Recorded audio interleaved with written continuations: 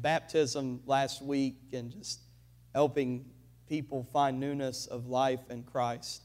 And that's the only thing that'll make the angels of heaven rejoice. All of them together is when that occasion takes place. And so we rejoice this morning in knowing because we have received newness of life, God calls us to continually follow and serve and strive after Him. And that's what we do at this time each week through His Word, is to come together, listen to the Word of God poured out that's been sealed throughout time for us so that we might live according to it, not just because He tells us to, but because He knows it's best and because His Word is good and it never fails. And when put into practice, He'll never fail us in our life as we live it. So would you pray with me and let's ask God to bless this time of study together. Father, we come and we give You grateful praise for all the many blessings that You poured out in our life. We thank You for this opportunity, Lord, to even be known by You, to know You even, Lord, the high King of heaven, the great Almighty One. And You still want to be known by such feeble creatures as us. Father, how wonderful that is. To know that You love us enough to do everything You can to continue to reach out to us in love and show us, Lord, more of who You are. You showed us the fullness of Your love through Jesus. Oh, we're so blessed. And so, Lord, I pray now that as we come together that we won't forget Jesus, that we'll listen to His words, and that, Lord, we will strive to be more like Him. And that You'll put down in our spirit that same desire, Lord, as David prayed in the Psalms, Father, just stir our hearts' fires and rekindle us, Lord, that we might be stirred for You. Father, may that be us today.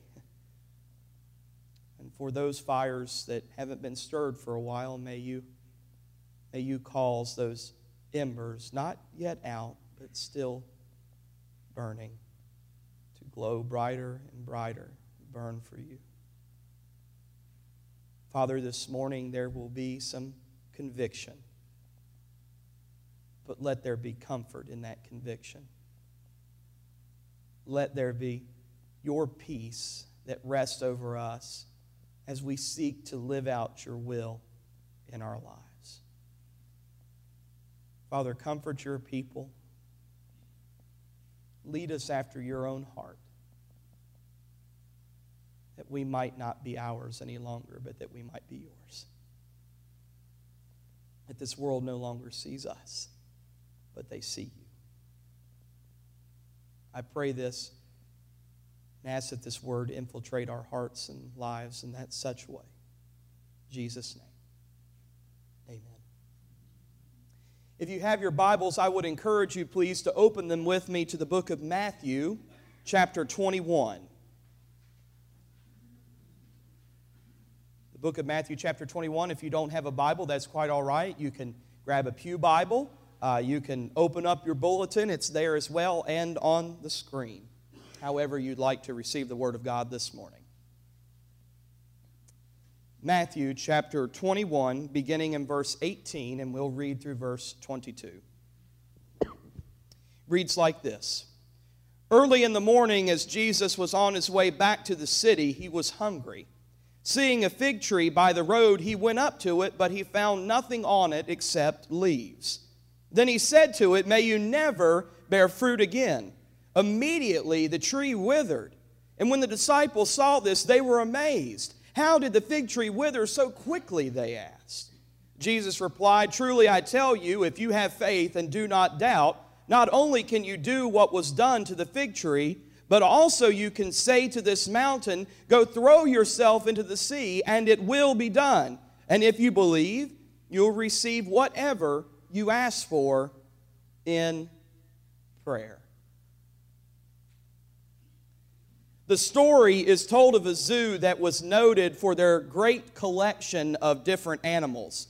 One day, the gorilla died, and to keep up the appearance of a full range of animals, the zookeeper hired a man to wear a gorilla suit and fill in for the dead animal. It was his first day on the job, and the man didn't know how to act like a gorilla very well. So as he tried to move convincingly, he got too close to the wall of the enclosure, and he tripped, and he fell into the lion exhibit. And he began to scream, convinced his life was over, until the lion spoke to him and said, "Be quiet, or you're going to get us both fired."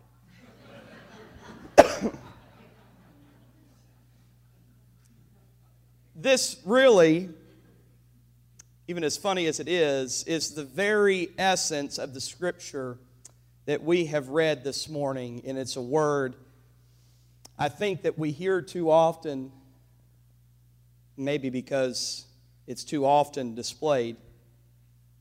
I don't know. But that word is hypocrisy.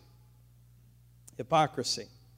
Which, according to the Merriam-Webster's dictionary, hypocrisy is a behavior that contradicts what one claims to believe or feel. Hypocrisy is a behavior that contradicts what one claims to believe or feel, as was the case for this living parable that Jesus plays out for his disciples. This scripture comes on the heels of one of the most notable moments in Jesus' ministry, his cleansing of the money changers from the temple in Jerusalem. As he overturned their tables for selling for gain the profit of people's repentance of sins, he declared, "It is written that my house will be called a house of prayer, but that you are making it a den of robbers." I would imagine that this occasion would have been quite a sight to see. It was in that moment that Jesus exposed and called to bear what the normal, average, everyday people felt. That the religious leaders had allowed their hypocrisy to infiltrate the Lord's holy temple, which was supposed to be a place of worship, prayer, and sacrifice unto the Lord, but now had sadly been turned into a den of ill-gotten gain. How terrible it would be to use the Lord and His church as a platform for personal gain.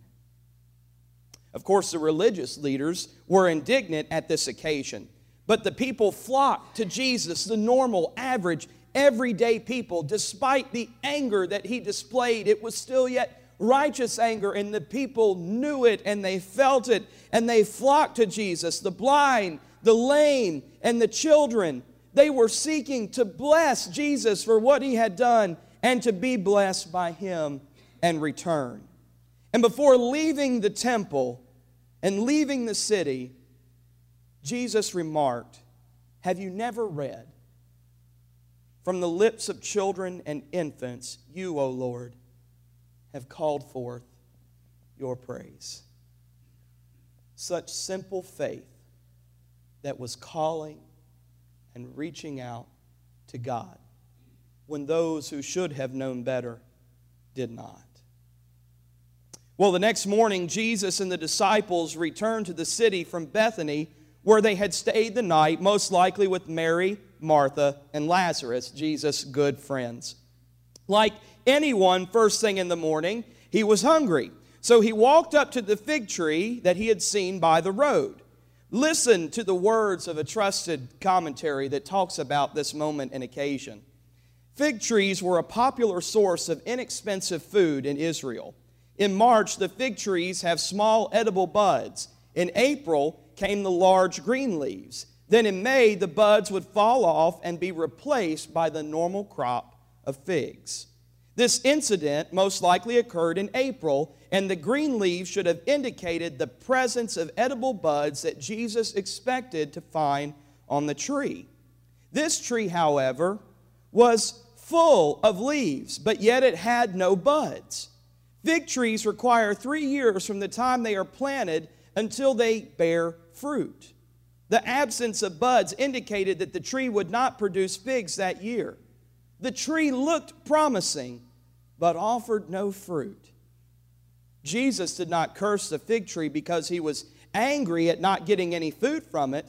Instead, this was an acted-out parable intended to teach the disciples. By cursing the fig tree, Jesus was showing his anger at religion without substance. Jesus' curse did not make the tree barren of figs. Instead, it sealed the way it had always been. It was a dramatic teaching that Jesus gave to the disciples that day, one that left the disciples seemingly dumbstruck at what he had done. But sometimes, in order to grab our attention, God must move in similar ways in our lives as he did the lives of the disciples that day. Because in our lives, there are many well-meaning people living well-meaning lives, from the average person to the most influential of leaders. But they're carrying ghastly secrets. From the outside, no one could ever tell or notice that something lurked just beyond in the shadows that was ready to take them down. And we just know, just from recent history, that such matters include pride, extortion, moral infidelity, substance abuse, abuse of power. Oh, the list sadly goes on and on and on. And that's just within the abuse of the ministry of the Word of God. You see, the outside of the house looks great, but the inside is a wreck. And it's always a shocker to us, isn't it? We say, why? No, not them. And how did we not see it coming? Listen to the following sad but true story as I read it in its entirety. I don't normally tend to do this, but I believe the point is very poignant. From Peter Scazzaro's book, The Emotionally Healthy Leader. Larry is the 41-year-old founding pastor of a rapidly growing church. He and his wife Rebecca have been married for 20 years and have 4 children. In his 18 years leading the church, the congregation has grown from a core group of 100 to more than 4,000, with 35 staff members. Larry is friendly and easygoing and loved by his team. Things with the church and his life seemed to be going well until the day that he abruptly submitted his resignation to the personnel committee. He said that he was burnt out from the last few years, especially after completing a recent capital campaign for a new worship center.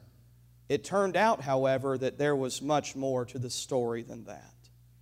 A recent visitor to the church had encountered Larry with another woman at a hotel in a nearby city. And it was not a random encounter, but a 3-year on-again, off-again affair. Larry seemed to think his resignation would somehow prevent the news from being discovered by the church, but it was too late for that. Later, it was also discovered that Larry had accumulated a sizable financial debt in recent years. Larry resigned, his marriage ended, and the church was left to pick up the pieces. It's sadly a familiar story, isn't it? But there is another aspect to the story that raises issues every Christian leader needs to grapple with. During the 3 years that Larry's life was going off the rails, the church was thriving, attendance increased by several hundred, many people came in faith to Christ, and the giving and the ministry budget increased, and the church's impact on the community expanded. Larry even preached a popular series on biblical marriage and family life for 6 weeks during that time. Somehow the church experienced short-term success even when something was terribly wrong at the leadership level. But after Larry's resignation, the church swiftly spiraled downward. People felt betrayed and deceived, and fingers were pointed. Resources and energies once devoted to outreach were redirected to helping people within the church grieve and heal. The budget was slashed by 40%, and this meant that ministries, both locally and internationally, were discontinued or radically cut back. Frustrated church members wanted to know why staff and members of the church board hadn't noticed any warning signs of Larry's problems. At the end of a quarterly congregational meeting in which the issue was raised, the board chairperson summarized the board's response in saying that we saw things that concerned us. Larry was always on the move, juggling new projects, speaking at conferences, hiring new staff. It was hard for us to keep up with how quickly the church was changing. None of us ever probed or asked deeper questions. And the reality is we were so caught up in the excitement over things, like the new building campaign and the attendance numbers skyrocketing, that we were disregarded in what we noticed. And we attributed his behavior to the normal stresses that come with growth. A long pause followed, and the room grew painfully quiet. The board chair quietly acknowledged what many others were thinking. What makes this whole situation so hard to understand is that some of our most powerful weekend services took place during the 3 years that he was having an affair. In Jesus' day, the religious leaders, what we would consider today to be our modern-day preachers and elders, started in their service for the Lord just as we do and did, innocently, truly wanting to serve. But somewhere along the way, they lost sight of the Father and His worship in the midst of their own glory and praise and gain. Like the fig tree, the temple of the Lord and the religious people looked good from a distance, but upon closer examination, they were fruitless and hollow. In the temple, there was beautiful construction, but yet empty worshipers filling and following a barren ritual. Today, if we are not careful, this too could happen to us. A great evangelical of the past, J.C. Ryle, remarked, "It's not everyone who claims to be a Christian but does not bear fruit in awful danger of becoming a withered fig tree." So long as a person is content with the mere leaves of religion, with a reputation for being alive while he is dead, a form of godliness without the power, so long his soul is in great peril. I would agree, obviously. Jesus did not explain to His disciples when questioned why He cursed the fig tree, but His words to them that followed the question speaks the unmistakable truth to them and to us today, that they and we must have faith in God alone.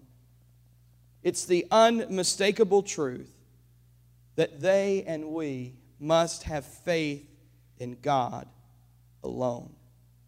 In fact, we must have an unshakable, undivided, and unrestricted faith that rests solely in God alone and in not the kingdoms of this world. To Jesus, the difference between the two people, those in the kingdom of this world and place their faith there, and those who place their faith in God, these people are unmistakably different. As I listed them earlier, when we build our hopes on things of this world, of our pride, of our own power, of our own lust, our own flesh, if we build ourselves upon substance abuse, we will not be able to keep up the charade. We will not be able to keep it going for long, especially in prayer. We'll not be able to keep it going for long when we come before God. Though man may not be able to tell the difference in us, God can. When we live a life contrary to the will of God, that is in a willful lifestyle, that is not in struggling contempt with the sin, but in giving over to it, God cannot hear any prayer unless it is that prayer of repentance. I say this again, unless we are willing to repent our sins, God can hear no other prayer. God cannot bless someone who is living contrary to His will. God cannot answer someone's prayer who is not seeking His will for their life. The only prayer that He will first hear from them is, "Lord, forgive me. Forgive me." And then the blessing comes, where they stop placing faith in themselves and in the world and in what satisfied them and what satisfies us, and seek satisfaction in God alone.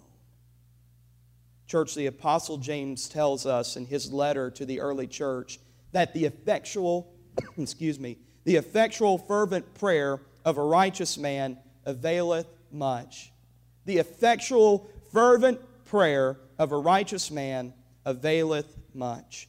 In this passage, righteous does not mean someone who acts right or is seemingly right on their own power. No, in this passage, the righteous person is someone who is made righteous by the Lord alone because their sin has been washed clean and made right in His sight by a confession in faith that God would forgive them if they asked. And this is proven true by the beginning of the same verse that reads, confess your faults or confess your sins, as other translations state. Confess your sins to one another and pray for one another that you may be healed. Church, we cannot be healed physically, spiritually, emotionally, until we ask God to forgive us. And then that's when the effectual, fervent prayer of a righteous man or woman availeth much. When we are in the will of God. And there's no great secret to how that's done. There's no great formula into how we get into the will of God. It is simply this: Lord, I have messed up. I have failed you. I have made a mess of my life. Father, will you forgive me? If we are not yet a believer, that prayer of confession and repentance will lead us to baptism. If we are one who has been baptized and our sins have been washed clean, but yet we find ourselves in the ruts of sin and we find ourselves in a lifestyle that is not pleasing and honoring to God and is hurting us deeply and the others around us, that is the moment where we simply cry out to God again and say, Lord, forgive me. And He will. And that's when our prayers availeth much, is when we stand clean before the sight of God. We place faith in Him alone that He can forgive us alone. And that's when we are able to move mountains. Because no longer are we placing faith in anything of this world, in the kingdoms of this world. These things that will pass away one day. No, we place faith in God alone. Once that prayer has been offered in faith, that offer and asking of God for repentance, when we rest the matter at the foot of the cross, that great indiscretion will be thrown into the sea. That great mountain that we seemingly could not climb, Jesus just threw it away because of our prayer, believing that He could do it. Church, your prayers may seem too impossible for a suitable resolution to come. But I ask you, have you given it to Jesus? Have you given it to Jesus? Have you confessed your sins and asked that God cleanse you, that you might see that burden flung into the sea and make such a splash it seems like a mountain was cast into the water? Are you willing to stop building your hopes on the things of this world and start building them on the things that are eternal and hold unto God's unchanging hand? And my question is, if you haven't done this yet, why are you waiting to lay down this burden? Why are you waiting to give it to God? Because He wants to do so much more in your life and mine if we would just give it to Him. Church, give whatever your concern is, whatever your problem is, whatever you are hiding, whatever mask that you are wearing that nobody else can see. Church, God can. Whatever that thing is, give it to the Lord in faith so you can know that it is gone for certain. Stop hiding today and come.